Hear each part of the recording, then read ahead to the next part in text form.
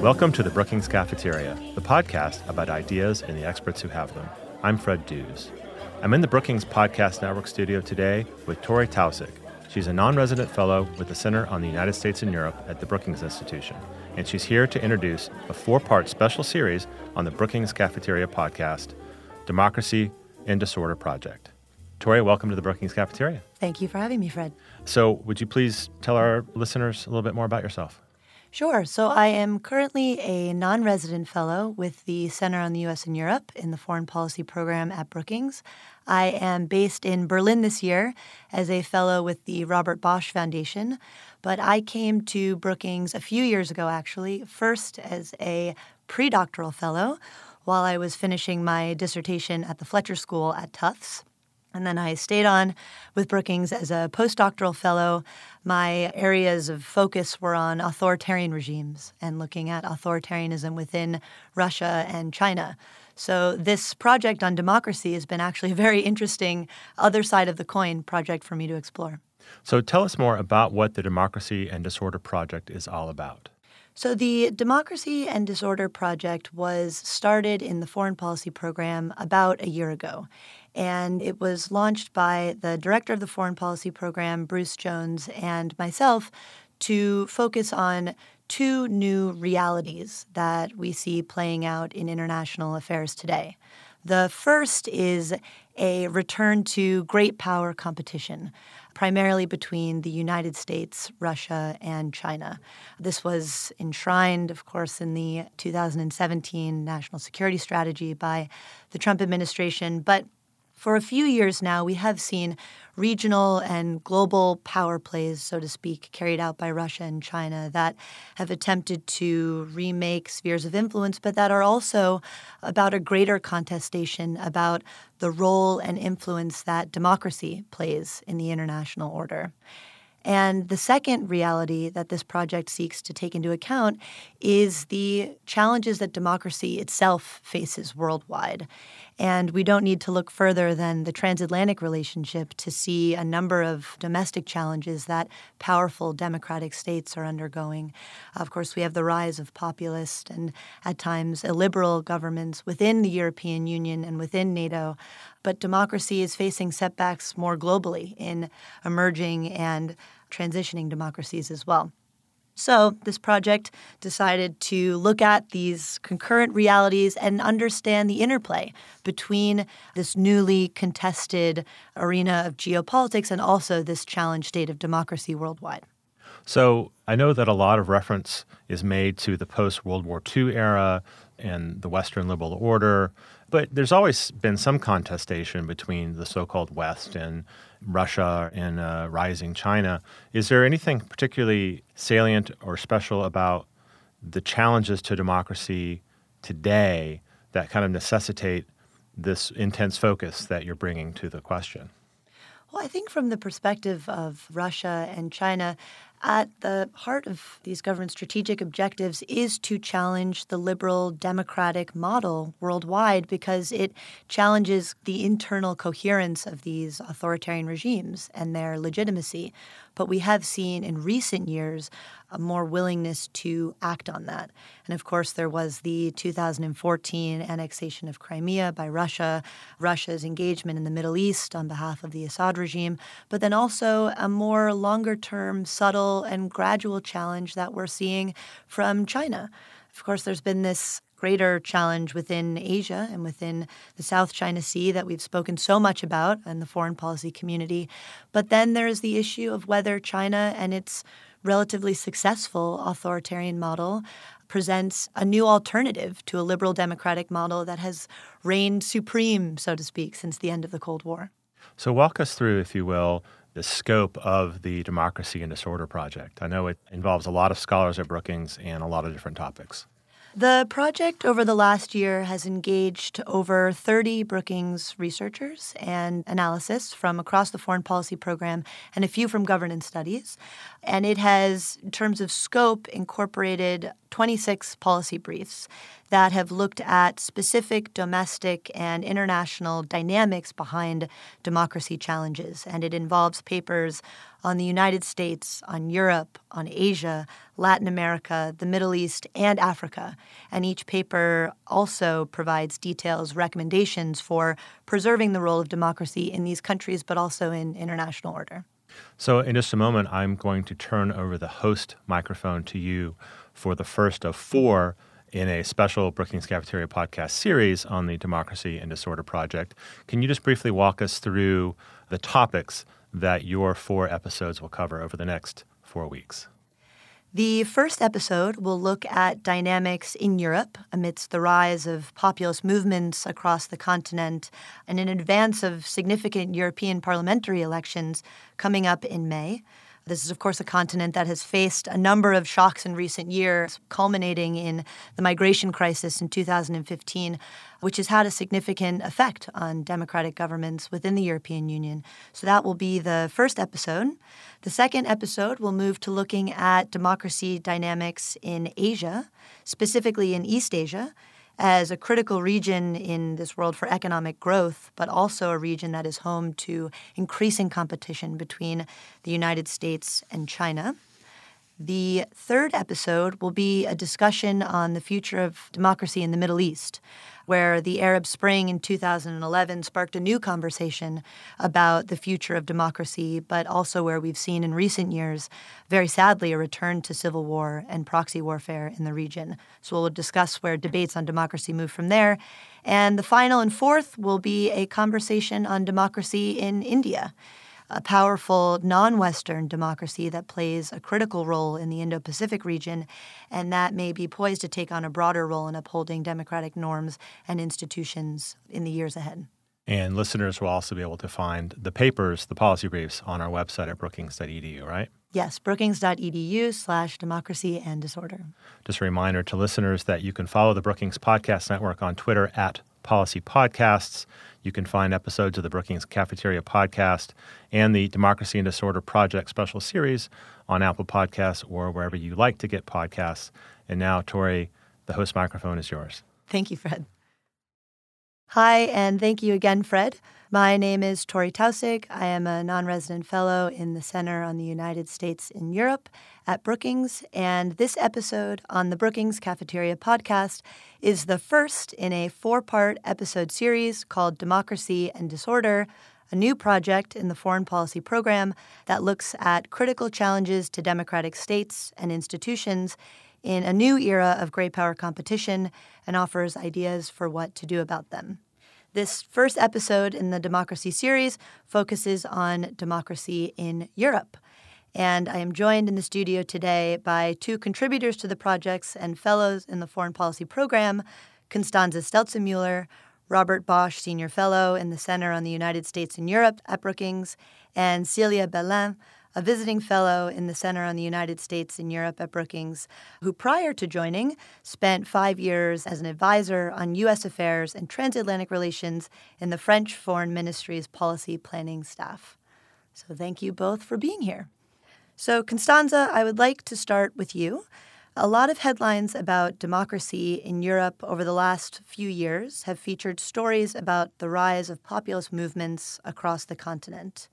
How would you describe this populist resurgence? And importantly, why are we seeing it now? Well, I think my first point would be to say that there is no one-size-fits-all populism in all of Europe. This, I have to say, kind of reminds me of the early 2000s when we used to talk about Islamism as though it were a one-size-fits-all thing. And very often you will find very specific national particularities.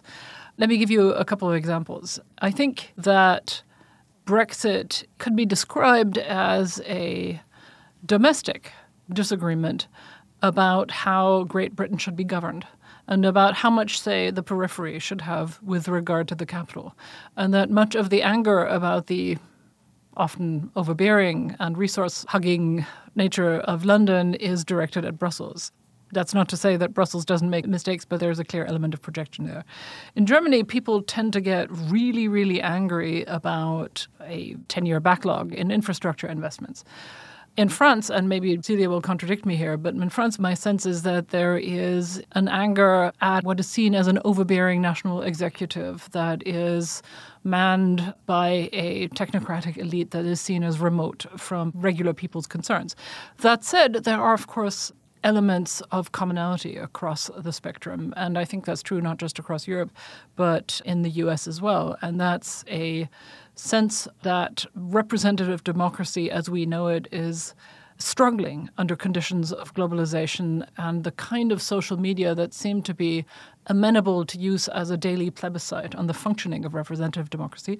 And also a sense that the elites that are in charge of, as it were, running the machinery of representative democracy have become remote from the concerns of normal people. And that's unfortunately very easily exploitable by populists who purport to represent the majority or the silent majority, as they like to say it, or the real people, and who more often than not, it seems to me, are fueled by people with extremely particular concerns and use methods that are highly manipulative and, I would say, blatantly undemocratic. And Celia, to follow up on this, Europe is undergoing a very complex movement of different types of populist parties on the right and on the left. There's also a very complex debate going on about whether economic drivers, economic grievances among European citizens, primarily those who have been left behind in certain industries or subsets of society, as well as more cultural identity issues, driven maybe in part by the 2015 migration crisis. How do you see the interplay between cultural and economic drivers of these populist movements? Well, I do see that there are clear challenges all over Western democracies with regard to the relationship to globalization, in particular financial globalization that has increased over the past 2 decades. And also another challenge, which is a crisis in identity, of feeling that Europeans don't find their place in the world. Those two elements, the economic element and the identity element that you pointed out, are key drivers behind the populist wave. They have increased tremendously after 2008, after the major financial crisis, mostly because the type of policies that were promoted to get out of the crisis, clearly driven by Germany, but also a more Nordic model of the European Union, was based on austerity measures. This has been felt by some of the more 1,000 European countries as an impossibility to actually do economic policy making and to bridge the gap with inequalities to try to stimulate the economy again. And this powerlessness that Europeans have felt in front of this financial crisis has had ripple effects of angering the people, of having them realize that their vote did not matter or their vote had no potential consequence. To give a French example, you had a president in 2012, François Hollande, elected on a campaign based on the idea of stimulating the economy, on him saying that, the enemy was international finance. And then arriving in power, invoking responsibility to govern, he decided to go along with Brussels' criteria for fiscal responsibility, thus for limiting his potential economic action. All of this has increased the frustration of the voters, not only of François Hollande, but more generally of the entire political spectrum, and has led to this anger brewing that we might come back on later. Similarly, on the identity front, you have had waves of migration over the past 4 decades, but a clear increase in the 2010s.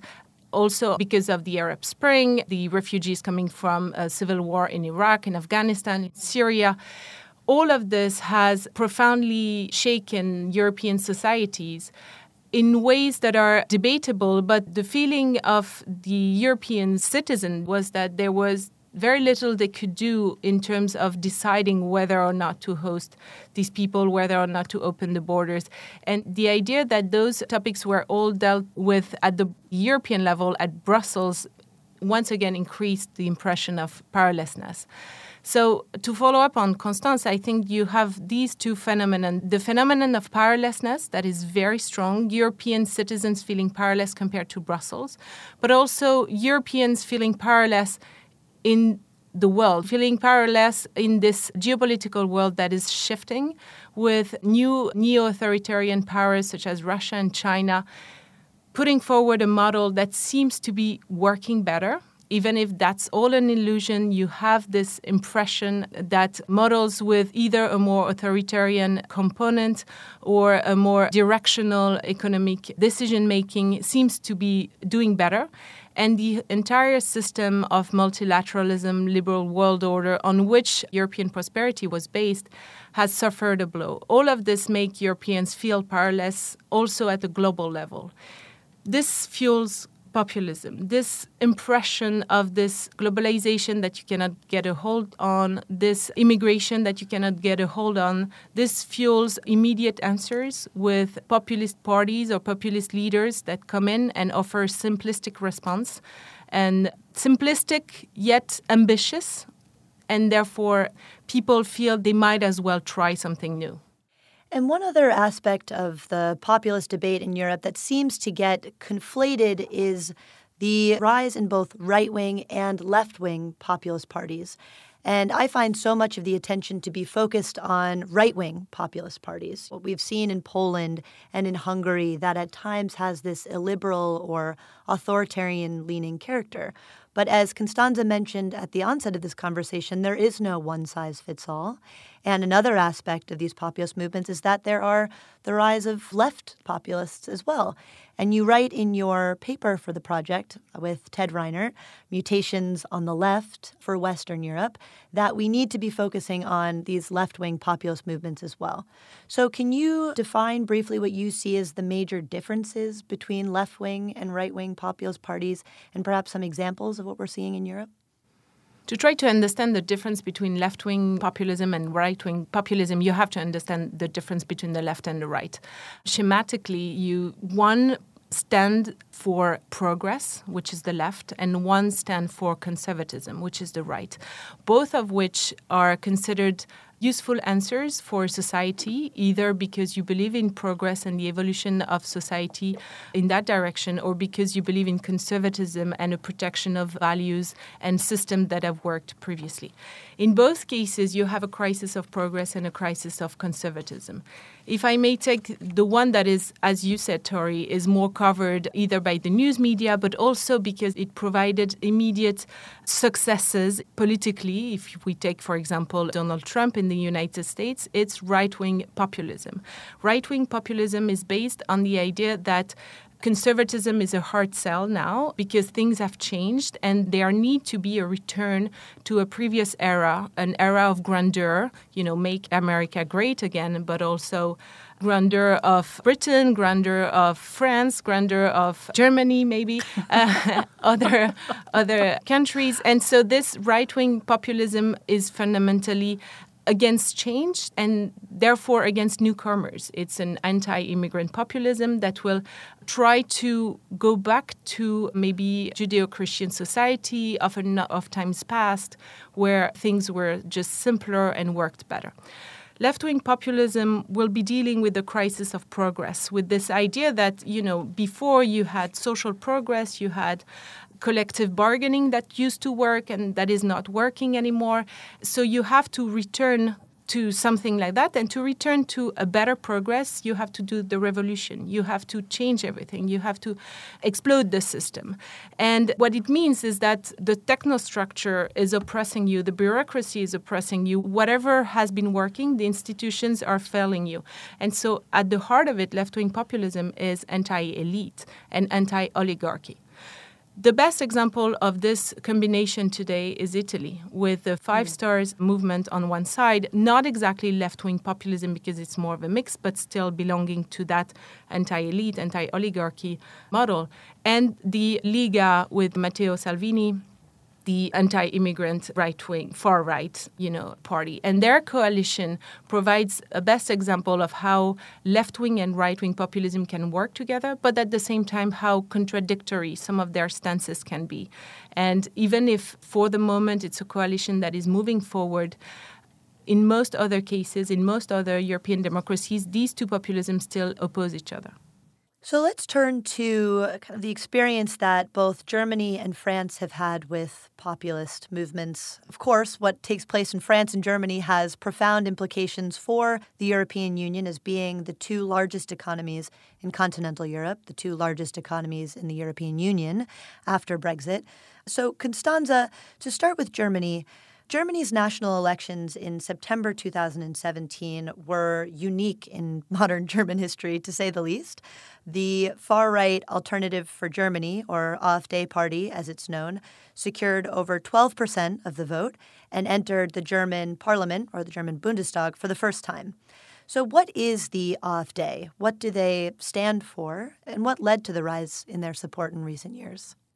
So one of the things that's so remarkable about the AfD, apart from the fact that this is the first time that a hard-right party has gained entry into the Bundestag at well above the threshold level set by Germany's laws, which is 5%, is that it was only created in 2013.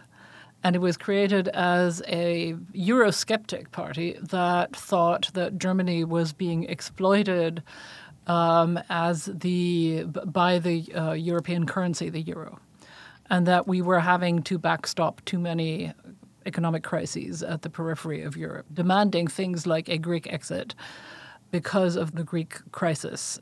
It really, at that time, it was sort of not polling at more than 5% or so. It did, however, start getting into the state legislatures.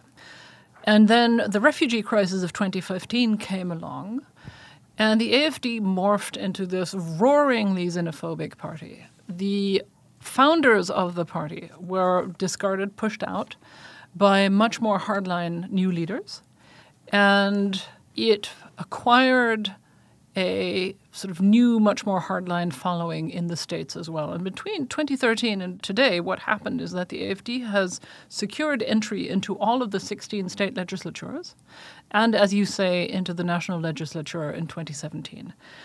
It appears to be plateauing in the polls right now at around 12%, but that's not to say it's harmless, not in the least. For one, it has genuinely changed the nature of Germany's national debate on certain issues, and not just on immigration. The leadership is still, I think, very much bent on projecting a certain degree of bourgeois respectability. But the reality is that within the AfD's ranks, and particularly within the ranks of regional and of national legislature members, there are people who are genuinely close to the hard right, or not to put too fine a point upon it, to neo-Nazi movements. This is true of some of the actual members. It's certainly true of many of their staffers, which is why the German Domestic Intelligence Agency, the Bundesverfassungsschutz, has recently put the hard right wing and some of the youth organizations of the AfD under formal observation. And it has suddenly gone much more quiet on social media than it was before. Now, the other thing that's, I think, important to know is that the AfD, chaotic and crass as it may often seem in its parliamentary manifestations, has a real sort of back landscape of intellectual circles and publications that is rooted in German hard-right conservative discourse of the post-war period, and in fact the period of the war, in other words, an actual National Socialist thinking. There is a German political philosopher of the hard right called Armin Mohler who wrote a very influential book called Die Konservative Revolution, The Conservative Revolution, that spawned a whole generation of followers. And these followers were considered fringe for decades, but very quietly and very deliberately built up a series of not just discussion circles, but publications, publishing houses, and you could describe it as the intellectual cavalry that then found its infantry in the parliamentary version of the AfD. And it turns out that that is a very, very powerful combination of forces, which I think only pretends to be directed at refugees or at a critique of German support of other European states in economic crisis. Its real declared enemy is liberal modernity and its institutional manifestations, representative democracy and rules-based international order. And Germany, as the key player in Europe, economically, politically, diplomatically, these domestic issues have important consequences for Europe and for the European Union. And you write in your paper for the Democracy in Disorder Project, in your paper titled Germany Baffled Hegemon, which is an excellent title, that in the last few years, Germany appeared primed to take a larger role of responsibility on the continent. You said that it was primed for what we could call a quote-unquote voluntarist moment in Europe. Where do you think this sentiment, this conversation about Germany taking on a larger role in Europe stands now, particularly as Germany is dealing with these internal challenges from the AfD? Well, I think one thing's for certain, and it's very much visible in the national debate, that the effort of dealing with the AfD, of understanding its root causes, of trying to address the sort of genuine and legitimate concerns that caused people to vote for the AfD in protest is reducing the bandwidth that Germany's ruling elites have for addressing larger issues of foreign and security policy, European policy, and beyond that. There is, I think, a sense of exhaustion and of bafflement that I feel whenever I come to Berlin. On the other hand, I think it's adding a sense of urgency. It's adding a sense of realness to the issues at hand. There is no longer a sense that these are luxury problems. There is increasingly a sense among those who make policy in Berlin that this is an existential test, not just for Europe and a liberal world order, but also for Germany's role in it, in whatever way you might define that. I mean, I'm always a little bit dubious about the hegemon term because while I think that does adequately describe Germany's economic heft, its political role is, I think, a much more tentative and often uncertain, I think, which is why I ultimately chose the title of Baffled Hegemon. I think that the Germans right now are trying to chart their course between the option of, say, being a giant Switzerland that tries to accommodate itself, that tries to not alienate any major power, whether it's Trump's America or China, and that makes compromises with its own principles, or whether to be more forward-leaning, to be a more stalwart and a more deliberate defender of Western principles and values within Europe and beyond it. Celia, turning to France, the same year that the AfD entered the German parliament in 2017, France also held national elections. And we had Emmanuel Macron, this presidential candidate, come onto the stage. He was pro-European, but he was reformist. You might call him a radical centrist. He represented this new political party, En Marche, La République En Marche. And he ran rejecting traditional center-left or center-right parties. He, of course, went on to win the election, defeating the far-right candidate Marine Le Pen from Le Front National. And it seemed that in both Europe and in the United States, many people breathed a sigh of relief that you had this kind of centrist, pro-European candidate in a time of a populist resurgence in Europe. And yet today, we see within France kind of a significant anti-government protest movement, the Yellow Vests or Gilets jaunes. Can you talk about how we went from this kind of hopeful moment in 2017 to these internal protests today and what they mean about Macron's ability to move forward on this kind of pro-government, progressive platform he set when he ran a few years ago? Actually, I think you're right that the election of Emmanuel Macron in 2017 was received as the hope that the world was expecting after Brexit, after the election of Donald Trump. Not the whole world, but a certain type of world. The transatlantic liberal sphere, let's say, that was hoping that Emmanuel Macron would be the first of a second wave after the populist, the wave of the centrist, of the most reasonable politicians. But I think it was actually a sort of an illusion because Macron's election also revealed the transformation that France's party system was experimenting very, very deeply, but also a symptom of a larger evolution of Western democracy party systems all over Western Europe. And this evolution now has really taken hold.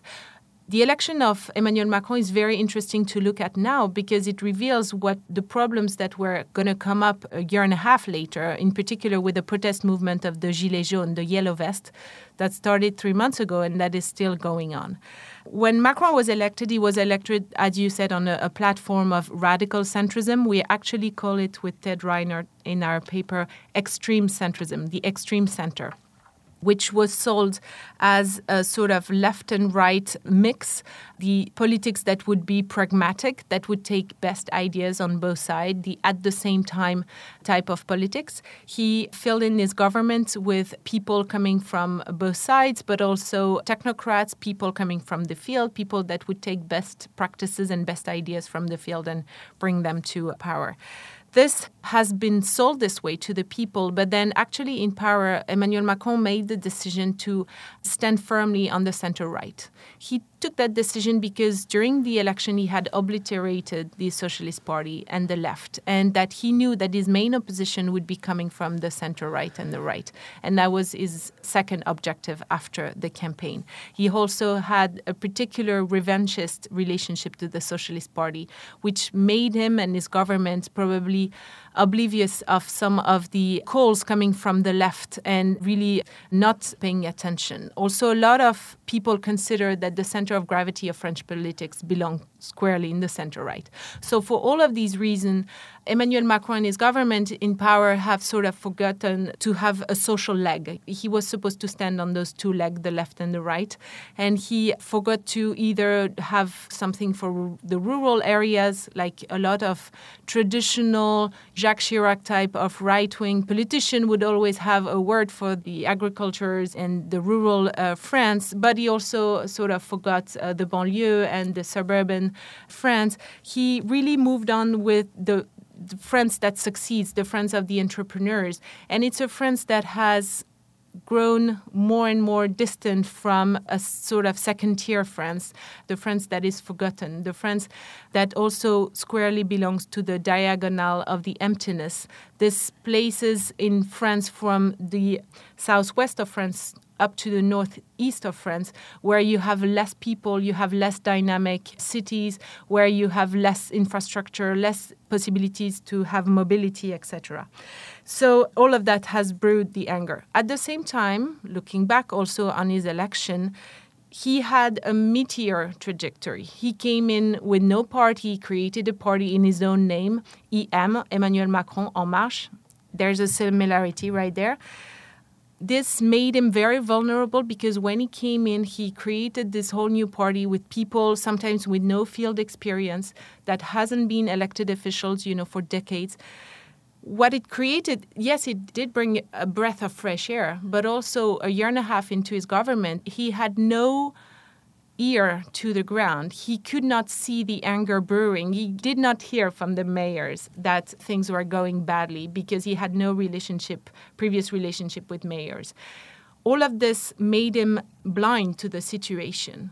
And for a very long time, it also made it deaf completely to the situation, even after the Gilets jaunes started, where he did not know what to do. His meteor trajectory of election made him very isolated in his Élysée Palace with very little relationship to actual French people. All of that arriving to the Gilets jaunes movement. The Gilets jaunes movement is a protest movement based on protest against a limited mobility. That's why it started with the protest against the fuel tax hike. People were saying they were living further and further from the places where they worked. They had to take the car for longer distances, and yet the price of fuel continues to rise. People feel alienated from urban dynamic centers. It's a protest of lower working class, either from rural France or from the periphery. And these people have been mobilized mostly through social networks. It's very much a Facebook sort of protest movement. But the important element to remember here is that the Gilets jaunes movement has been quite popular. It has had wide public support because there was the feeling that the Macron government was sort of isolated and not listening to France. 3 months into the movement, it is dying down, but it's very radical and it's still present. And Emmanuel Macron still faces all of the same challenges that he faced 3 months ago. I have to say, just looking at the photos of these protests on the streets of Paris have been truly extraordinary as well. So it's interesting to hear that they are dying down. So turning to the European level again, we have European parliamentary elections coming up in May, once every 5-year elections. And Celia, you wrote in a recent article for the American interests that these elections will be for the quote-unquote soul of the European Union itself.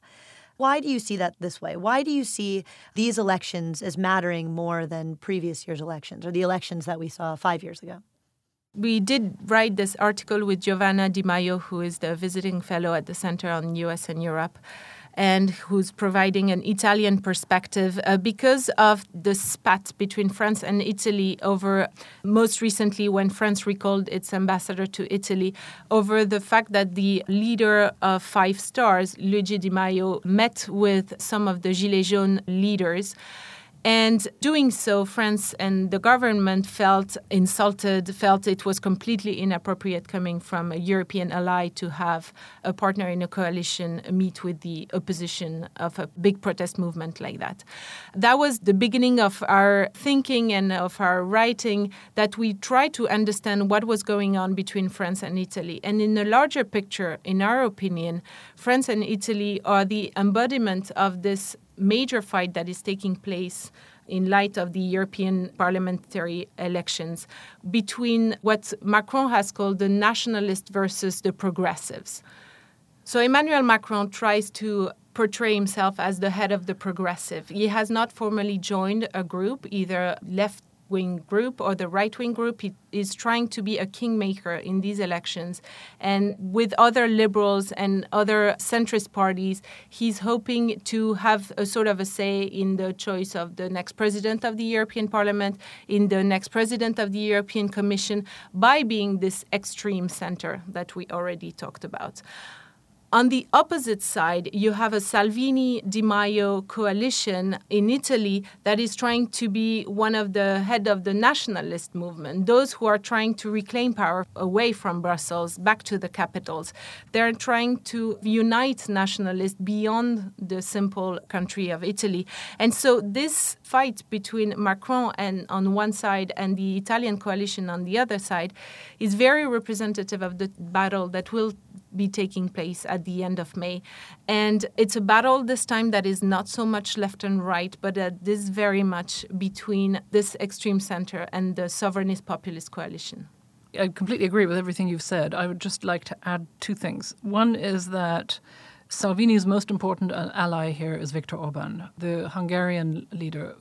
I would call Salvini the tribune, the doer of this coupling, whereas Orban seems to see himself as the provider of the intellectual theory of the Europe of rollback. Just to make the framing here perfectly clear, this is the first moment in post-war European history where the debate in Europe is not just about whether to integrate Europe more deeply, in other words, to give Brussels more competences in regulations and in making decisions, or whether to expand it. That used to be the either or, and the debate was always, are these things compatible? Do we do them at the same time? And to what degree?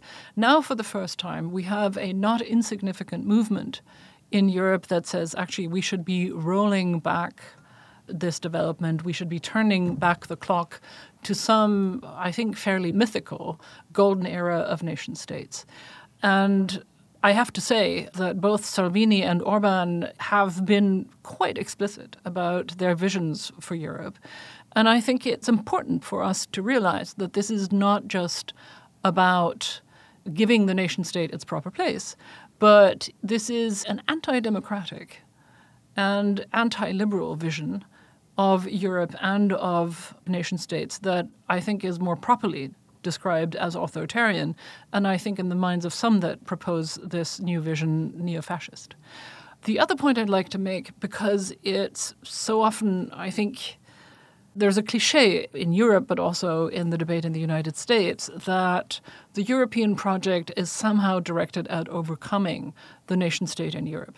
Now, I'm not going to deny that there are ultra-federalists in Europe who want exactly that, but they are politically mostly irrelevant. These are people who see themselves as intellectuals, as political philosophers, but they're not actually in power anywhere. The reality is that the European project has always been an attempt at creating a fruitful tension between a functioning nation state and a degree of European cooperation that is made necessary by the deep interrelation we have each other, politically, socially, and economically, and the insight that there are some problems that we can only solve if we address them above the national level.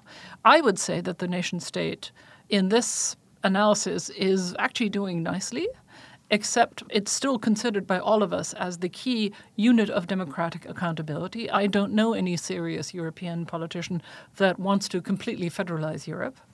But the idea that somehow the nation state has been destroyed by liberals in Europe, I think is simply wrong. And I think that needs to be contradicted forcefully, because otherwise we are going to be fighting a framing that is, I think, intended to be quite malignantly destructive.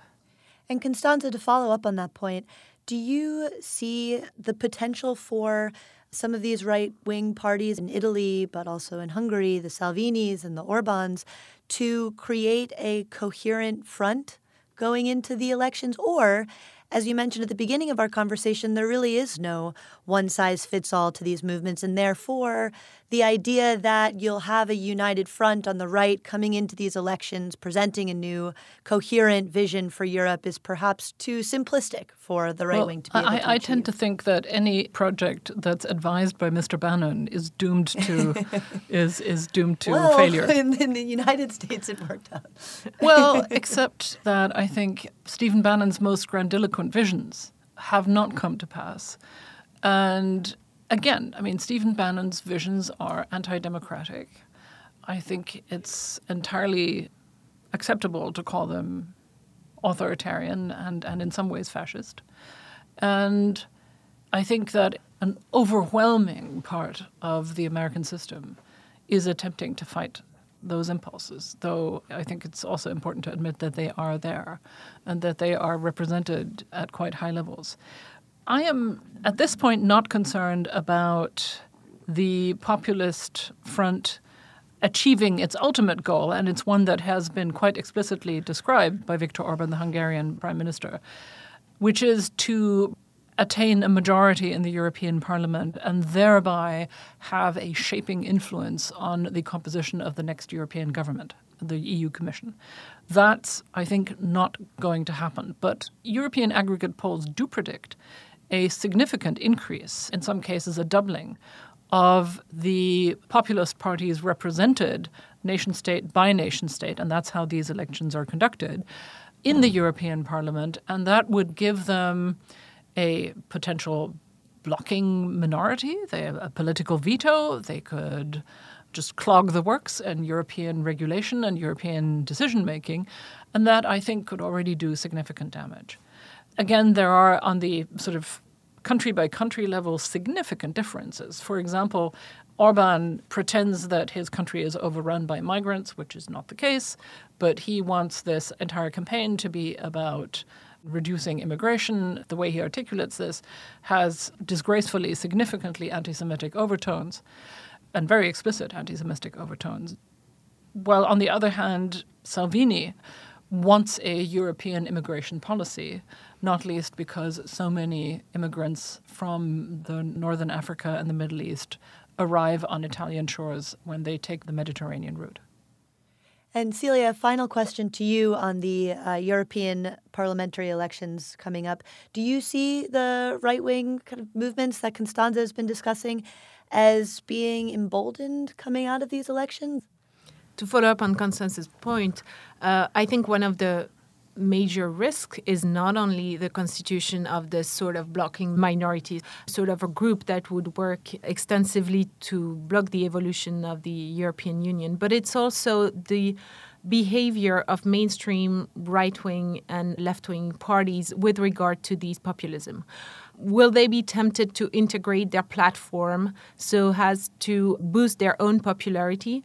We've seen that in France with the traditional right-wing party, Les Républicains, trying to sort of co-opt the Rassemblement National platform on immigration and on Europe, and doing so sort of losing its own soul and sort of losing its own way. And we've seen a wave of more moderate conservative moving on to actually Emmanuel Macron, which is probably much to Macron's pleasure, away from this right wing that is running after the far right. And we've seen this type of phenomenon in all different mainstream parties. So there's not only a risk of a blocking minority, but there's a risk of mainstream parties really losing their own way. At the same time, there is a real need for these mainstream parties to find a new way, to be innovative again. They've stand for status quo for too long. They've stood for being at the center, protecting the order, and not maybe hearing the evolution, the increasing inequalities, the increasing anger of the people. So moving forward, for mainstream parties of the left and of the right, they will have to be innovative. They will have to find a way to answer demands for more direct democracy. They will have to find a way to find answers for demands on the ecological environmental front, which they barely have done. They will have to find a way to propose two different types of economic policies, very clearly of the left and of the right, to give people a new choice, the feeling that their vote matter and that they don't need to seek refuge in populism to have an actual say in politics. And Constanza, any final points from you on these upcoming elections that, as Celia have said, will be for the soul of the European Union itself? I think that's true. There is very palpably a sense for me. I've just come back from a trip to Europe that included both Germany and Warsaw. This really is about whether we can have a common project together in Europe that transcends parochial nation-state interests. I'm also, I have to say, somewhat optimistic about this because I do think that for many of us, this notion of having both a national identity, maybe even a regional identity, I know exactly where my parents rooted in, and that defines me in a way as well. But also having a European identity at the same time, that is precious to many of us, and I don't think anyone of us wants to give this up. I do want to make the point, though, that there is also a German component here. Celia was just talking about how establishment parties have reacted to the new populists, in some ways by trying to adapt or to make concessions. And that nearly brought down the Merkel government last summer when the Bavarian sister party of her Christian Democrats, who are center-right, attempted what you could call an AfD-light course all through the summer because they were terrified of losing their absolute majority, which I would really call a luxury problem these days, in the fall elections in Bavaria. They did. They were punished for this, and they're now patching up relations and, ironically, have stabilized Merkel through this. But Germany also has 3 really important state elections in the fall, all 3 of them in eastern Germany, where the AfD polls much higher, in second place and in one case in Saxony, even in first place. So the terrifying question for the establishment parties will be, what are they willing to do in order to deal with this new political reality? And it's also worth saying that these 3 states that we're talking about, one of them has been ruled by Die Linke, the East German Communist Party successor party, one has been ruled by the Social Democrats, and one by the Christian Democrats. So all 3 of these parties, who are now establishment parties and important popular parties, are going to have to deal with the challenge of whether they form a coalition against the AfD to rule, or whether they're willing to coalition with the AfD. Merkel's party, the CDU, has absolutely formally excluded this, but there is disagreement within the regional chapters as to whether this might not be necessary. So this is going to be an important place to look in after the European elections. And in some ways, there is a historical irony here because this is also the 30th anniversary year of the fall of the wall, which started off the transformation of Europe into Europe whole and free. And if East Germany, as it were, where people are now going onto the streets yelling, "We are the people, wir sind das Volk," wearing combat boots and wearing neo-Nazi insignia, It would be a terrible historical irony if that were the place that begins to, as it were, roll back the achievements of 3 decades of peace and stability and prosperity for all of Europe. Well, it's certainly going to be an interesting few months and year ahead for these parties, these ideas that both you, Celia, and Constanza have mentioned. And I think you've given our listeners a very interesting and useful lens through which to understand these elections and the future trajectory of democracy in Europe going forward. So I would like to thank you both, Constanza and Celia, for joining us in the studio today. Thank you. And of course, read our papers and everybody else's papers. There is much more there. Thank you.